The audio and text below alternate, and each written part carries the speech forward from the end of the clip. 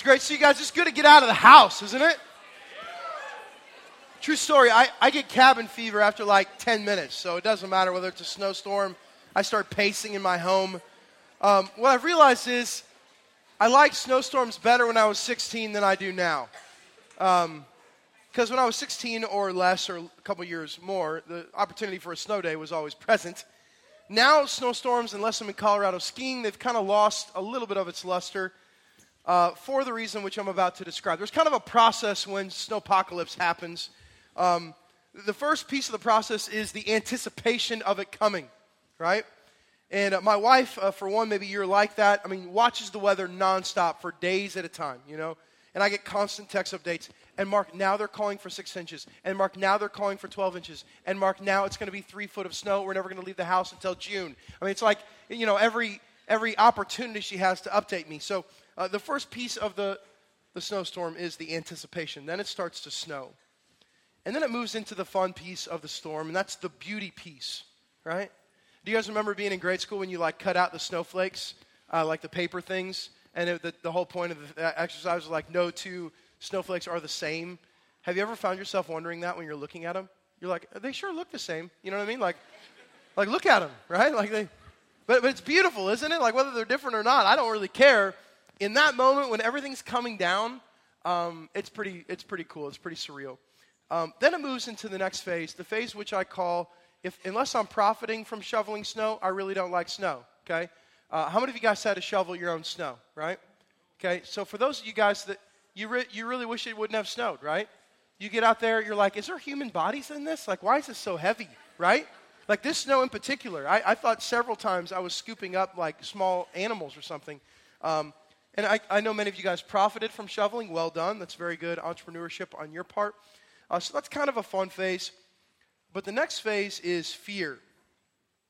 And fear is specifically as it pertains to driving. Okay, true story. Saw an 85-year-old woman on the interstate going 20, okay, and like just rocking it, like 10 and 2, you know. And I like drove by her. I'm like, I'm not so sure she should be driving. You know what I'm saying? Like, and my heart goes out for her. I'm just like, that's probably not the. And then just to my left, true story, just to my left, like a 16-year-old dude who just got his license yesterday comes rolling down in like a 1996 Ford Explorer, you know, that like the 4x4 doesn't even work, and he's going like 85, you know, just confident as can be. How many of you guys have been in a snowstorm in Colorado, right? You know the feeling. It's very easy to tell the difference between a Midwesterner or someone who's not from Colorado and people who are, right? Because the people who aren't from Colorado are driving on the shoulder, you know what I mean? There's like hitting the little rivets, you know what I mean? Going like 15. That was kind of just a fun motion to make right there. It's kind of bouncing, you know? And then you got the Colorado people who are just railing it, right? So fear on the roadways, I think we should actually feel more often, especially with many of you guys driving. The reality is many of you probably shouldn't be driving, okay? In a moment of confessional, could you just confess if that's you? Like, who here should not be driving, should not have a driver's license? Okay, 1, there, 2, right? You drove here, you got in an accident and got a ticket 2 different times, you know? Now, the fifth phase of the snowstorm is the phase we're in now, the sloppy phase, right? I hate the sloppy phase. We're like, you know, you get a brand new pair of Pumas for Christmas. Praise God for Puma. You got a brand new pair of Pumas for Christmas, and you just got to walk around in the snowy slop, you know? Like, no one enjoys that. So how many of you guys, though, in all honesty, you really enjoyed this snowstorm? Like, it was just awesome for you guys, okay? Awesome. So about 6 of us. That's good. Now, the fear component is interesting, and we're really going to be unpacking fear tonight in general.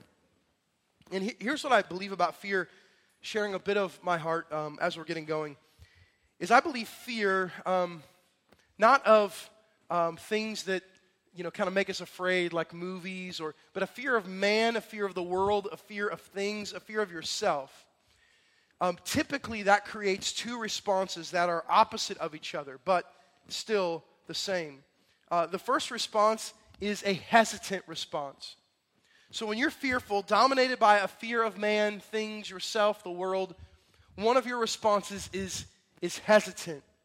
You pause. You're not ready to step out. You're not willing to step out. You're afraid of what would happen if you did step out.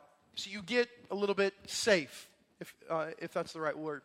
And then the other response to fear is you get compulsive. So out of your fear, sometimes in illogical thinking, then you make moves, decisions, you lead your life in a way that's very, very compulsive. So if you just started thinking about how much of your life is dominated by fear and then thought about the decisions that you make while you're fearful of people, of being accepted, of this group, of this boss, of whatever it may be, you'll see that your decisions are either hesitant or compulsive. Now, tonight I'm serious. I know I say it a lot, but there's so much on my heart, and I am absolutely loving Exodus so far. And in case you missed last week, on January 1st, we just started the book of Exodus, okay? It's going to take us a long time. By our count, we'll be done by about 2020. So it'll take us a little bit. But it's a beautiful book of awesome story of redemption and so many other themes. Last week, just to catch you up, here's what we saw. We saw that God, in his sovereignty, was able to send the Israelite nation to Egypt by using a man named Joseph. Okay? Joseph, sold into slavery by his brothers, left for dead, gets picked up, winds up in power in Egypt, and then at the end of Genesis, has the opportunity to give forgiveness to his brothers. And then because of that, connection and relationship, him, Joseph, and his brothers, and then all the siblings and all the people that would come after them end up in Egypt, okay? So that's where we're at. We got a whole bunch of Israelites in Egypt. If you missed last week, there, you're caught up. Open your Bibles to Exodus chapter 1, okay? We're going to look at the rest of the chapter 1 tonight. Really excited about tonight. Fear, the concept of fear will certainly drive much of our discussion. I'm just glad you guys are here, seriously. I've been anxious to be with you and certainly anxious to share tonight. So when you guys are there, say I'm there. Exodus chapter 1. Should be in my Bible, it's page 45, so around there in yours. Here we go. Verse 8.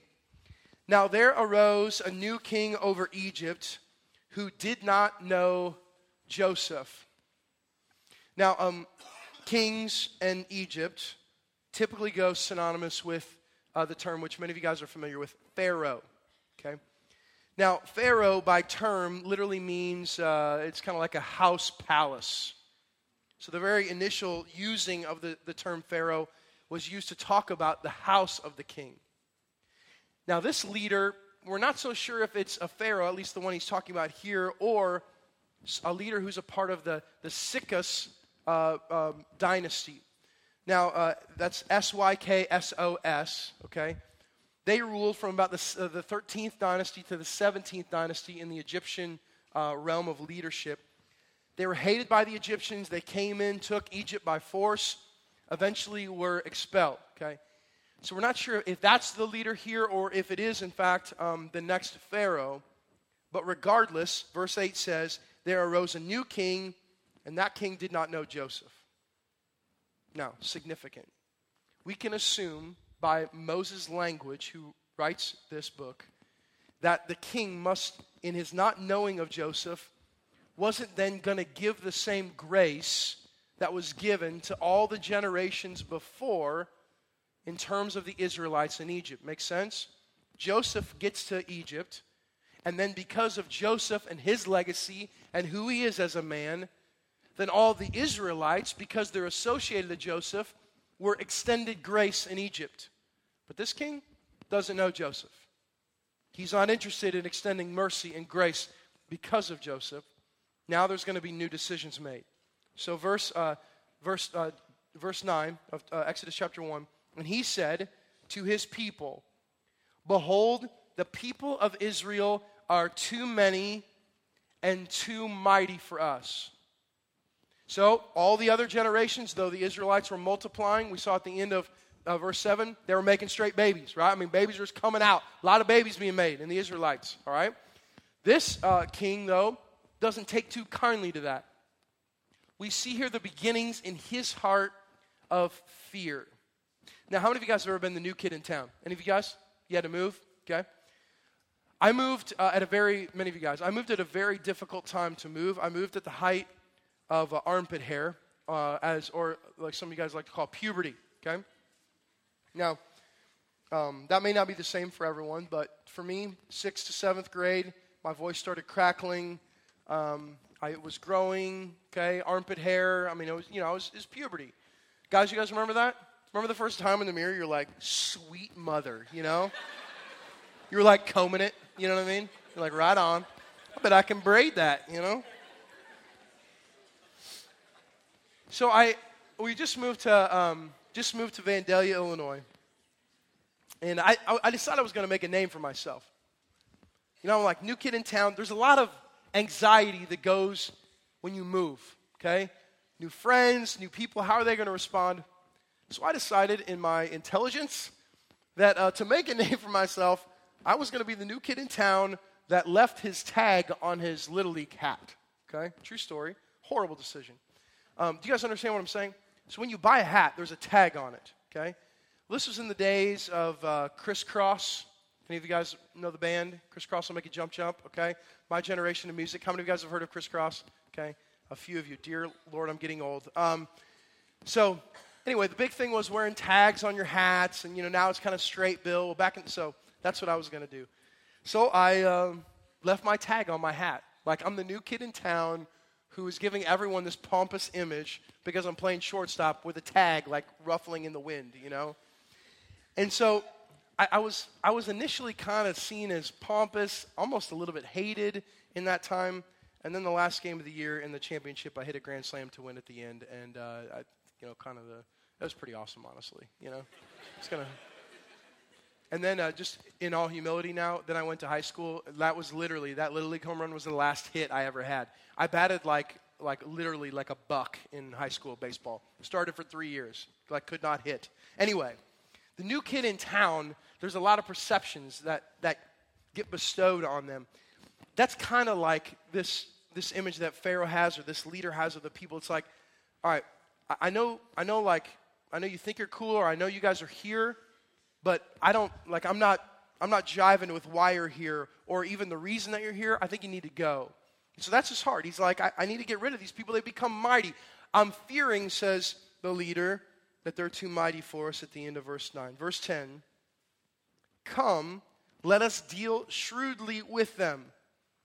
And I've kind of wondered, who is he talking to here? It kind of feels like mirror, mirror on the wall. Like he's just bellowing out commands to himself. But he says in his first maneuvering, come, let us deal shrewdly with them, lest they multiply.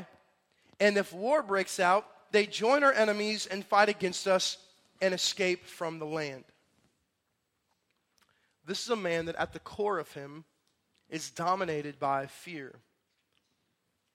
He fears that he's going to lose control, that he's going to lose power, that he's going to lose, listen, the thing that in this moment is making him feel worthwhile.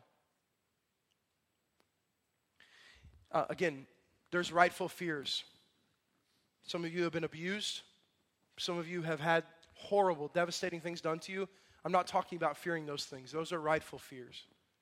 Okay? I've been with some women who were terrified of going back in their home. That's a different kind of fear. The fear that I'm talking about now is the fear of losing the grip of control. It's fearing man and their opinion and their approval so much that it dominates you. You can't stop thinking about what people are thinking about you. You can't, like the thoughts, you wake up in the middle of the night dominated by fear. This is the heart of this leader. He's worried. I have seemingly world control, but these people, they're growing fast. I need to do something. I need to maneuver. I need to act. Again, hesitant or compulsive. Okay. Now, if you were to identify some of those things right now, some of those fears, whether it's a person, it's a group of people, it's a boss, it's a coworker, like someone that you're really, really, really striving in an unhealthy way to gain their worthwhileness, right, in your heart. If you could just identify those in your mind, I think it will help us guide the rest of the conversation. So he says in his maneuvering, in his first maneuver in verse 11, therefore they set taskmasters over them to afflict them with heavy, what's the word say? With heavy burdens. With heavy burdens. Now, super, super cool thing. In the Hebrew, this word burdens, it shows up in a few different places. But one of the places that it shows up is in Isaiah chapter 53. Now, Isaiah 53 is a whole chapter about the Messiah. So this word burdens comes up. Check this out. In Isaiah 53, verse 4. Surely he has borne our griefs, and here's the word right here, carried our sorrows.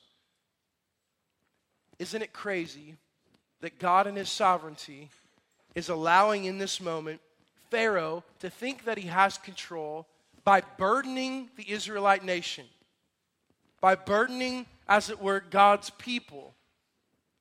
And yet the whole time, Isaiah 53 says, yeah, but the Messiah is coming who will carry those burdens, who will take those burdens. In other words, any burden that's ever placed on the shoulders of man, and that man is a follower of Christ, those burdens are already being carried. You take all of your past, everything that's ever been done to you and everything you've ever done. Just the thought of it is pretty burdening, isn't it? If you could just take the things that people have done to you, I mean, the list of the burdens would fill journal page after journal page. And isn't it crazy to know that I know the Lord says, come to me and I'll give you rest, but isn't it crazy to know that in him, those burdens are already being carried? They were carried in the image of the cross. They're being carried in the image of Jesus as now our high priest and intercessor to God. The whole image of these burdens hanging on the shoulders of the Israelites, my friends, are being carried on the shoulders of a Messiah. And listen, it's one thing to say that and kind of think, oh, that's nice. That's really cool, Jesus. Thanks so much for doing that. But if you get the true significance of that, if you understand the power of that, that means our life then, in its significance, is so much more fun to live and so much lighter to live. So he says, in his first maneuver, verse 11, they set taskmasters over them to afflict them with heavy burdens. They built, did the Israelites, Pharaoh's store cities in Pithom and Ramses. Some debate over where these cities are currently, but their task is this. Literally build storehouses that end up becoming cities that in them will hold food and militant weaponry, which is a really cool phrase to say, isn't it? Militant weaponry. Come on now, it sounds hardcore. Guys, on your first date, here's a tip for you guys, if you guys are taking notes. On your first date, just like, at some point just say, yeah, and back at my house, I have a shed that's all for militant weaponry. It's pretty cool. I fashion it myself. So I hope that's encouraging to you guys. Again, if you're dating someone and they're here, that may not work because obviously they're, but you guys get it. Now, look at this. Verse 12, and I love this. Please see this. But the more they were oppressed, the more they multiplied, and the more they spread abroad.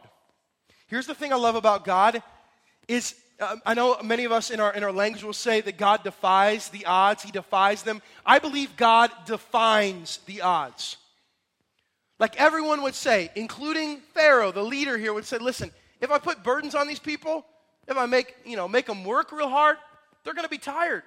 They're not going to want to procreate, Daddy's going to get home and Daddy's going to be sleepy, right? So there's no procreation. I don't think I need to draw you an Etch-a-Sketch, right? You guys get it, okay? So by all odds, it would be of course, if you do that, then eventually the race will fall apart. But instead, the more they were oppressed, the more they multiplied. Listen, it's so incredibly easy to fall in temptation of seeing the temporal things and then allowing the temporal things to control your vantage point of what's really going on, what's really happening. But I love the constant vantage point of God is what you think is really happening, or who you think is in control, or who you think is winning. Guess what? They oppressed my people, thinking they could get my people down, and what happened? They still multiplied, right? Daddy still went home, and they worked it out, right? And Israelites be making babies, okay? So if you're taking notes, write that down. Israelites be making babies. All right, here we go. Mom, son, what'd you learn at church tonight? Here we go. The more they were oppressed, the more they multiplied, and the more they spread abroad. And the Egyptians were in what? In what? Dread of the people of Israel. Now, it's not just Pharaoh, the leader of Egypt, that is dominated by fear. Now it's all the people. Living in fear is so tremendously tiring. If you feel like you constantly have to gain the approval in your fear of man from everyone around you, is there anything more wearisome? Because you're constantly looking over your shoulder. You're constantly trying to remember the exaggeration that you told this person to make sure it's accurate when you tell this person in the case that they talk. You guys know what I'm talking about. The approval of man is so incredibly tiring. And now fear of losing their country, fear of losing themselves. Now it's not just the leader of Egypt that's in duress. Now it's the entire nation. They're filled with dread, they said. So, verse 13, so they ruthlessly made the people of Israel work as slaves and made their lives bitter with hard service in mortar and brick and in all kinds of work in the field. Now, just to give us some perspective tonight, how many of you guys work at a place where, like, you pretty much work at a computer all day? Okay, you go, you work in an office cubicle, okay, right? You get carpal tunnel, all right. And the first service, obviously, a few more folks. A lot of our folks work, behind a computer, and it's all good. Certainly not to be negated. How many of you guys work more like hard manual labor? Okay, yeah, you go out. All right, good. So about 7 of us. We're a really hardworking blue-collar church. The rest of you guys don't work, apparently, right? I don't know what I do. You know what I'm saying? Now, I can honestly say the Ecuador trips for me are the one time a year that I work harder than any other time. I mean, it is straight hard work. And I love it. It's amazing, but it's really, really hard. And the reason it's hard is, like, for instance, going out and shoveling, with the dead animals or whatever's underneath there. Like, it's hard work, but then I go in, and then there's, like, hot chocolate. And I take a nice shower with a towel, Well, in Ecuador, you're, like, really working hard, and then you're bathing in an Amazon tributary, with, like, shampoo that's sitting on a rock. And the leader of when I was just there this spring, the leader of the village just said, oh, yeah, I saw a 20-foot python right there in the river, And so you're, like, constantly looking around for snakes and other shrapnel, I just threw that in there. It didn't fit. It just sounded good right there. So, like, it's one thing to work hard, and then it's another thing to work hard in a situation where, like, when you're walking back from taking a bath, you're sweating again, okay? I say all that to make sure that each of us, we can have in our mind at least a time when you worked hard, okay? And maybe it's been a while, right? Take that and times it by whatever. That's the oppression that these people are undergoing, okay? Slavery. This is maneuver number 2. Like, make them bitter. Work them so hard they do not want to live anymore. If we don't get this picture, we're going to miss Exodus. If we just think like this is like the slaves, are singing fun songs and, they're kind of like, this is hard, devastating stuff. The images that come in my mind certainly are that of World War II, are that of a Holocaust, are that of a man Hitler who had the same desire to wipe out a nation. He saw them as inferior. He saw them as insignificant. And interestingly enough, it just happens to be the same group of people. Now, all of us, when we see a Holocaust movie, at least for me, it's like instant cry. I mean, you can see a Google image, and for me, it's like instant, just gut-wrenching, horrible feeling. I hate it. I can't make that happen here in the Exodus story, but I'm just telling you, there's not much different. Okay? There wasn't mass executions to the extent, certainly, but this is slavery. This is diminishing a group of people. This is saying you're not worth living, so go ahead and work, and our hope is that you'll die working. Okay? And so some people have said or believe, why would God allow this to happen? Well, this is the whole setup of the story. Is all of this is happening, and then eventually Moses says, God, are you hearing the cries of your people? They are hurting. And then God sends the plan of redemption. So they're working hard, and at the end of verse 14, they're working in the hard in the field. In all their work, they ruthlessly made them work as slaves. And now our story gets really interesting. Then the king, verse 15 of Egypt, said to the Hebrew midwives, pause. Anyone here know what a midwife is? I had to look this up because I just want to make sure. Like, if you're going to define midwife, you better know what you're talking about. You know what I'm saying? Because it could, it kind of sounds a little bit weird. So anyone know the definition of a midwife here? Shout it out. We got a mom. Yeah, go ahead. Someone who delivers babies in the home, not the hospital. Okay. I thought you were stopping there initially. That's someone who delivers babies. I was going to congratulate you. Yes, very brilliant. A midwife is essentially someone who's trained to help the mom in the birthing process of the child, okay? Even so much as helping in the actual birth, helping post the birth, helping, kind of help the mom, in the nursing process. I don't know why I do this with nursing, just, it's so there's lots of things that the midwife does. So, just so we understand what a midwife is, then the king of Egypt said to the Hebrew midwives, okay, one of whom was named Shiphrah and the other Puah. Okay, let's just go ahead and stop. Now, there's some translations that, it's kind of like Puah. Either way, it's bad. I'm just saying, Puah or Puah, just a quick note of encouragement, okay? If you're here and you're always looking for kid names by listening to the Bible stories, this is one you just may not want to pay attention to, Hey, honey, I have the name of our next dog, That would be fine. Okay. Actually, Puah means something really cool. Someone sent me a text in between services, and they're like, do you know the actual meaning of Puah? So they educated me. All right. So the king of Egypt comes, huh? What is it? I didn't even read it. They made it sound like it was significant.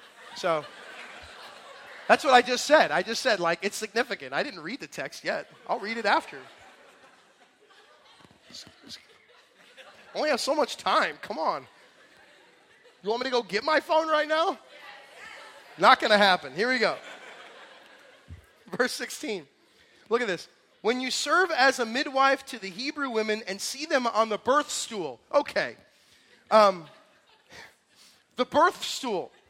Literal Hebrew, it means 2 stones, 2 rocks. Okay?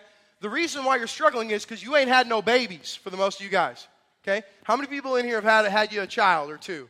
Okay, or 3. Okay? Just a few of you. Okay? That was nice, wasn't it? The nice hospital bed. Everything was cordial. Picture 2 rocks as you're undergirding. Okay? Right? So that's the picture here. The birth stool is like laying on 2 rocks. That's how they did it back in the day. Right? So when you serve as a midwife to the Hebrew women and see them on the birth stool, here's what he says. If it is a son, you shall kill him, but if it is a daughter, she shall live. Okay. Now, again, it's funny looking at the names and 2 rocks and picturing women giving birth on rocks. It's horrible. But then he says, if it's a son, kill it. If it's a daughter, let it live. This is real stuff. And so instantly, these Hebrew midwives, as is described in the text, they're forced with a very interesting opportunity. It's the same opportunity that you're forced with, maybe not in terms of murder, but you'll see the similarities here in a second. Verse 17, unbelievable text. But the midwives feared God and did not do as the king of Egypt commanded them, but let the male children live. For similarity purposes, it would be like looking at Hitler and saying, I'm not going to do that. Even some of Hitler's closest friends were killed for going against his power. So these midwives say, no, that's murder.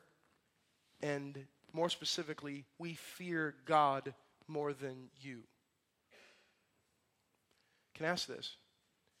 What kind of heart, what kind of person, what kind of character does one have to be able to look in the eyes of the ruler of the modern world, as it were, and say, I'm not going to do what you say? Well, this pattern is seen all throughout Scripture, over and over and over. People looking. One of my favorite stories is the story of Daniel, who over and over looks at the king and says, nope, not going to do that. Not going to do that either. You don't want me to pray 3 times? I'm going to go ahead and pray. I'm not worried about it. And the clear distinction is you either fear man or you fear God. That's it.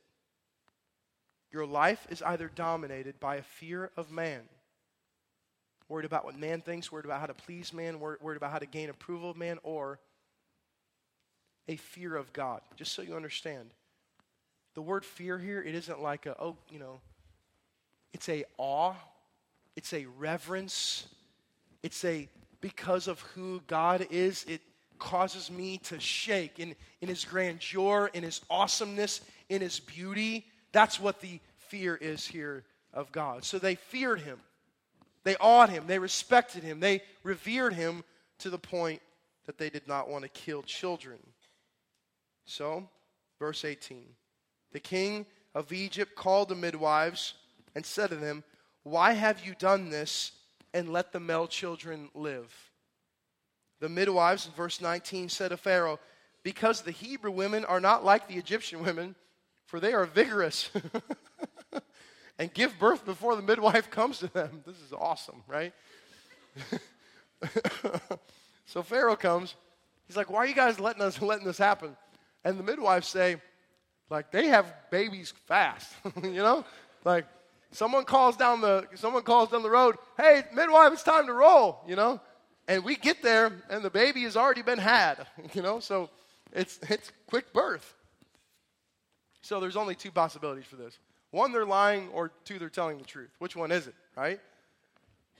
So one, they're looking right at Pharaoh and saying, "Yeah, have you seen Hebrew women? I mean, they just give birth, and they don't need a, epidural, I mean, those stones are comfy. They rock it, So they're either telling the truth or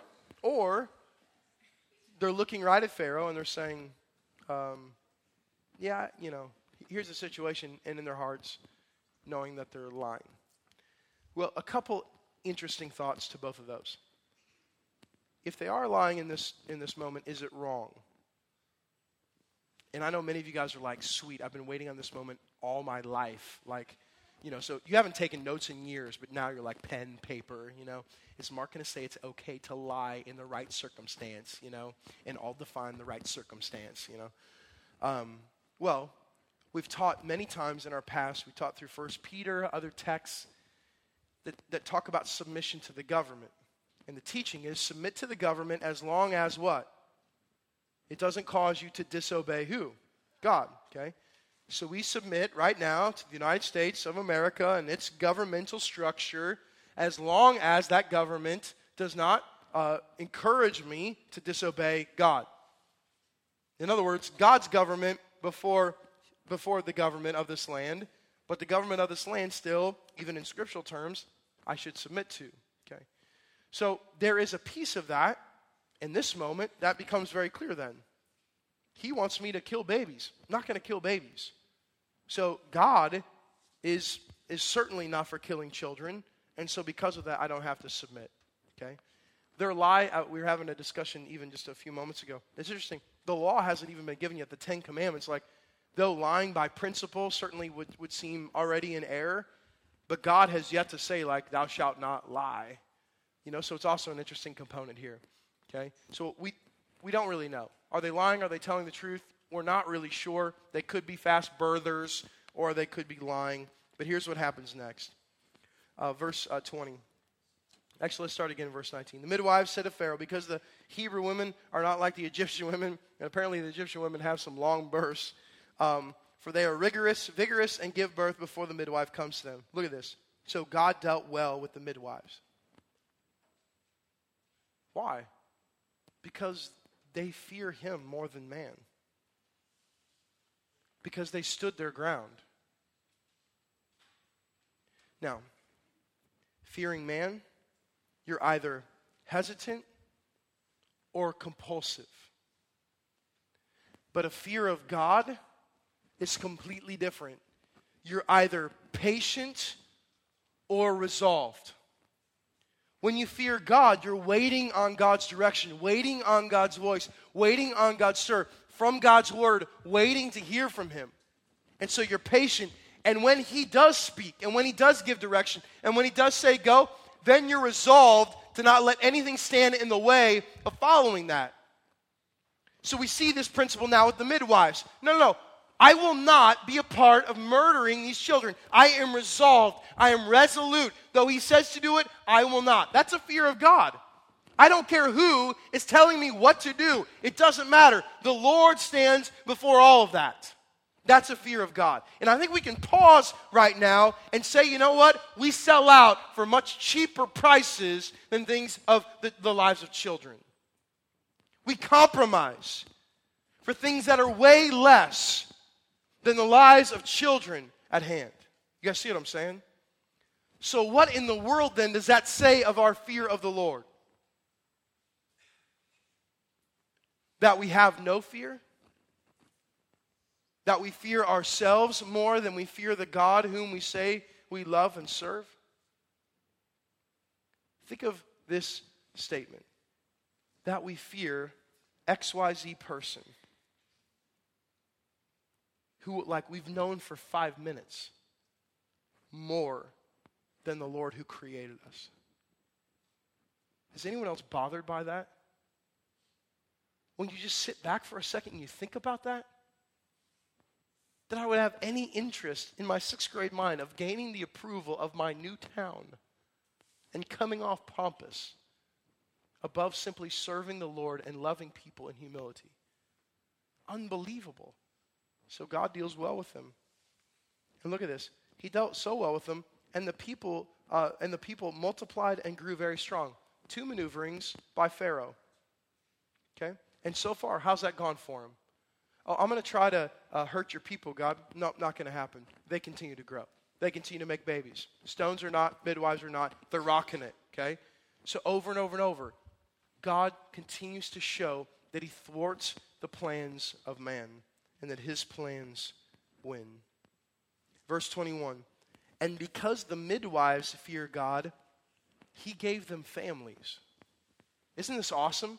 Listen, if you've been around kids all day or all the time, and you don't have kids of your own, it's possible, like, they were so consumed with helping other people's kids, they couldn't have kids themselves. They didn't have time. But when you get around kids, like, you just want to have them. Maybe. Like, some of you guys, right? Some of you guys are like, no, not so much. You know, like, actually, I babysit for the reason of, you know, just instant birth control or whatever. But for me, like, I when I get around kids, I just want to have more. You know, I'm just like, I love children. I love kids. I love being around them. They're happy. They're awesome, okay? So God blesses now the midwives. He's like, you know what? You guys need to have some kids too. I mean, just everybody's having babies. That's the point, okay? Verse 22. Then Pharaoh commanded all his people, every son that is born to the Hebrews you shall cast into the Nile, but you shall let every daughter live. His third maneuver. Okay, this didn't work. Well, I'm just going to take it in my own hands. Now, every son that's born, throw him in the river. I mean, this is mass murder now. This is trying to get rid of a generation of people, a nation of a people, a race of a people, and certainly setting up the rest of our story in Exodus. Listen. Here's what I've realized from this text, is I think we are completely misguided in our fear of the Lord. So to help show this a little bit, I want to ask you 3 questions and make 3 statements. If you've been aloof in this whole time together, could you hang with me now? The first question is this. What maneuvers have you made birthed from a fear of man? I can fix it this way. The situation happens. I think if I do this and I put myself in this situation, then I can. How many of you in dating relationships have made maneuvers fearing the one that you're trying to impress? Like to the point where it was completely sinful. You know, I'm not talking about like candlelight dinners, okay? I'm just talking about positioning and maneuvering and trying to completely control the situation. What starts to happen is in your maneuvers, you see how obsessed of control you actually are. That's why I make this statement, our first statement. The depth of your fear of man reveals the depth of your trust in God. Because every time you fear man, what you're saying is, yeah, God, I'm not so sure about that. I don't think you can actually take care of that. You may want to take care of that, but God, I'm not sure if you did take care of that, that it would go in the way that I think it should. And so our fear of man, our need for approval of man, our need for high fives from man, our need for encouragement from man, our need just to be in a relationship with man above the Lord shows our lack of trust in God. The depth of our lack of trust. And we say all kinds of things like, faith in God, I believe in God, oh God this, God that. But I'm telling you right now, when your life reveals itself to be consumed with fear, it shows the lack of depth of trust in the Lord in your heart, period. So the second question I have for you is this. Is God truly God or a convenient mantelpiece? You guys mind if I share on that a little bit? Is that cool? My grandfather, talk about him all the time, had a phenomenal understanding of the fear of God. Carpet grooves wore out by his bed in prayer. He was a man that when he spoke the name of God, like the room shook. We're not sure how sometimes, but it had power. This was a man that yes, served God. This is a man that loved God. This is a man that understood what it meant to stand in an awe of the grandeur of God. What I see in us, in our culture, in American Christendom, maybe even in your life, is that God is some convenient mantelpiece. That he sits in the middle of your dining room table with 3 candles and some flowery fixture. That every once in a while you can point to. Every once in a while you can say, look it over here. Isn't it nice to see God, right? Or when you're sitting around at the dining room table, you light the Trinity, you know. Oh, isn't it nice to have God present here at our dining room table? It's like you can live like hell or do whatever you want, all you want. But when God is needed or when it's convenient, then all of a sudden you show him off. You pull down the drapery, you open it up. Yes, there. He's been there all along.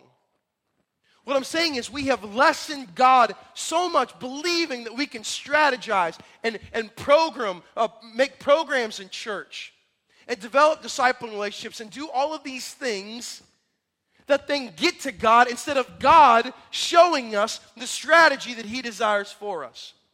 I'm saying I believe in this culture and maybe even at times in this church, God is sitting on the mantle instead of on his throne. And listen, it doesn't matter whether you acknowledge it or not. It doesn't matter whether I acknowledge it or not. He is on his throne. That's why I want to make this statement. Listen to this, and I hope you hear this tonight. There is one God who sits on one throne, who rules one kingdom. There is not multiple gods, okay? There are not multiple thrones. There are not multiple heavens. Okay? This person over here who believes in a different religion, you're like, Mark, what are you saying about that religion? I'm saying that religion is not true. And you're like, Mark, that makes you intolerant. If that makes me intolerant, believing in something so firmly that I can honestly say that the Bible is true when it says man can only get to God through Jesus, if that makes me intolerant, then so be it. I believe that there is only one way to God through Christ. And I'm saying right now, I'm not so sure that the seriousness of God has impacted us. I think we take each other more serious than we do the Lord.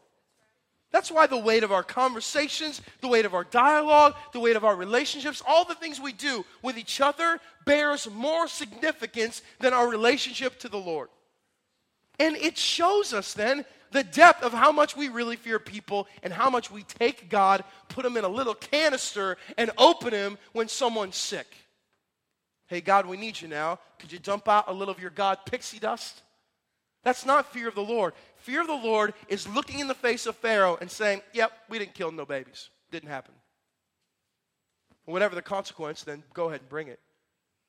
We studied in Acts chapter 5, when the early apostles looked at the Sanhedrin, even though they said, hey, you guys shouldn't preach the gospel anymore. You know what they did?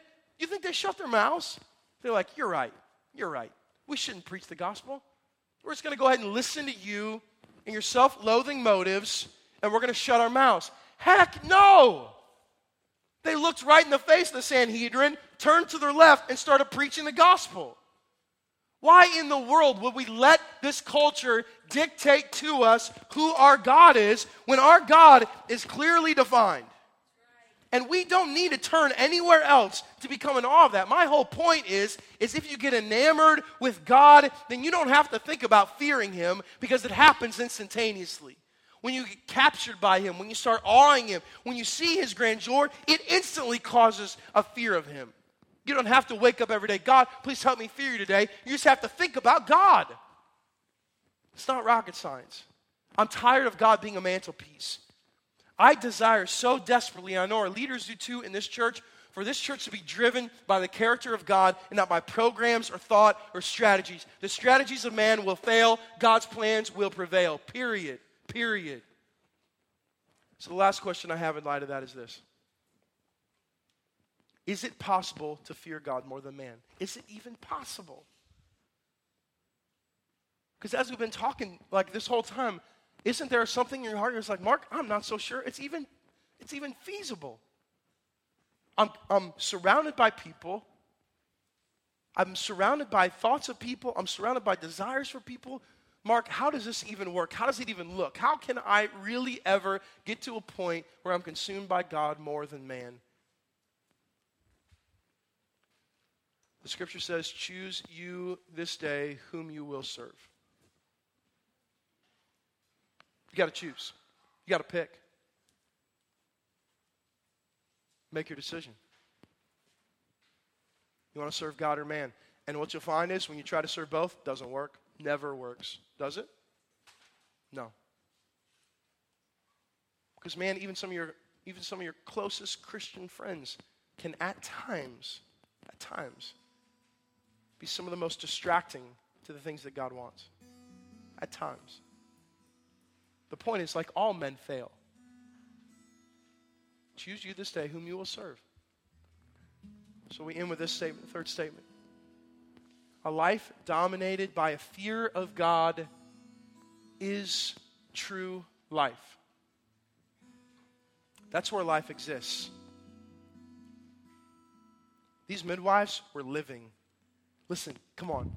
Can you imagine when they left the conversation with Pharaoh? Can you imagine that? Like, I picture them just like hugging it out. I picture them like, you know what? We stood our ground. And then you're thinking in your mind, well, what about the people who have died for standing their ground? That's why Paul says to live is Christ, to die is gain. Because they're not giving humans hugs now. They're face down in worship of God in heaven, period. They're not consumed or concerned any longer about hugging it out with another midwife. They're in the presence of the Lord. That's why when you submit to the Lord, when you fear Him more than anything, that's where life truly begins. Let's stand together. I want to share something else with you. So, check this out. Awesome moment in the scripture. In 1 Samuel. Samuel's a king. He's getting ready to hand over his rule. And he's got a message for the people. And I need you to hear the message that he preaches, that he speaks, that he communicates to the people. 1 Samuel chapter 12. If you will fear the Lord and serve Him and obey His voice and not rebel against the commandment of the Lord, and if you both and the king who reigns over you will follow the Lord your God, all he says is, it will be well. If you fear God, obey His commandments, it will be well, he says. And then he says this, but if you will not obey the voice of the Lord, but rebel against the commandment of the Lord, then the hand of the Lord will be against you and your king. It will be well, it will be against you. And then check this out. He displays it. Now therefore stand still and see this great thing that the Lord will do. And then he says, is it not the wheat harvest? That's what he says. Isn't it the wheat harvest, everybody? And they all respond, yes it is. Look at this. I will call upon the Lord that He may send thunder and rain. And you shall know and see that your wickedness is great, which you have done in the sight of the Lord in asking for yourselves a king. He's calling out their selfish motives. their fear of man.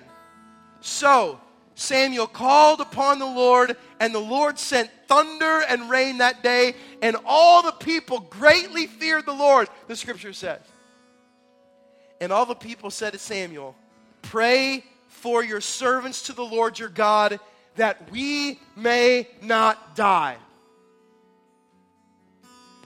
For at least a few moments of their life, they have a right view of God. Not that God will kill them in that moment, but that God does hold the universe in his hands.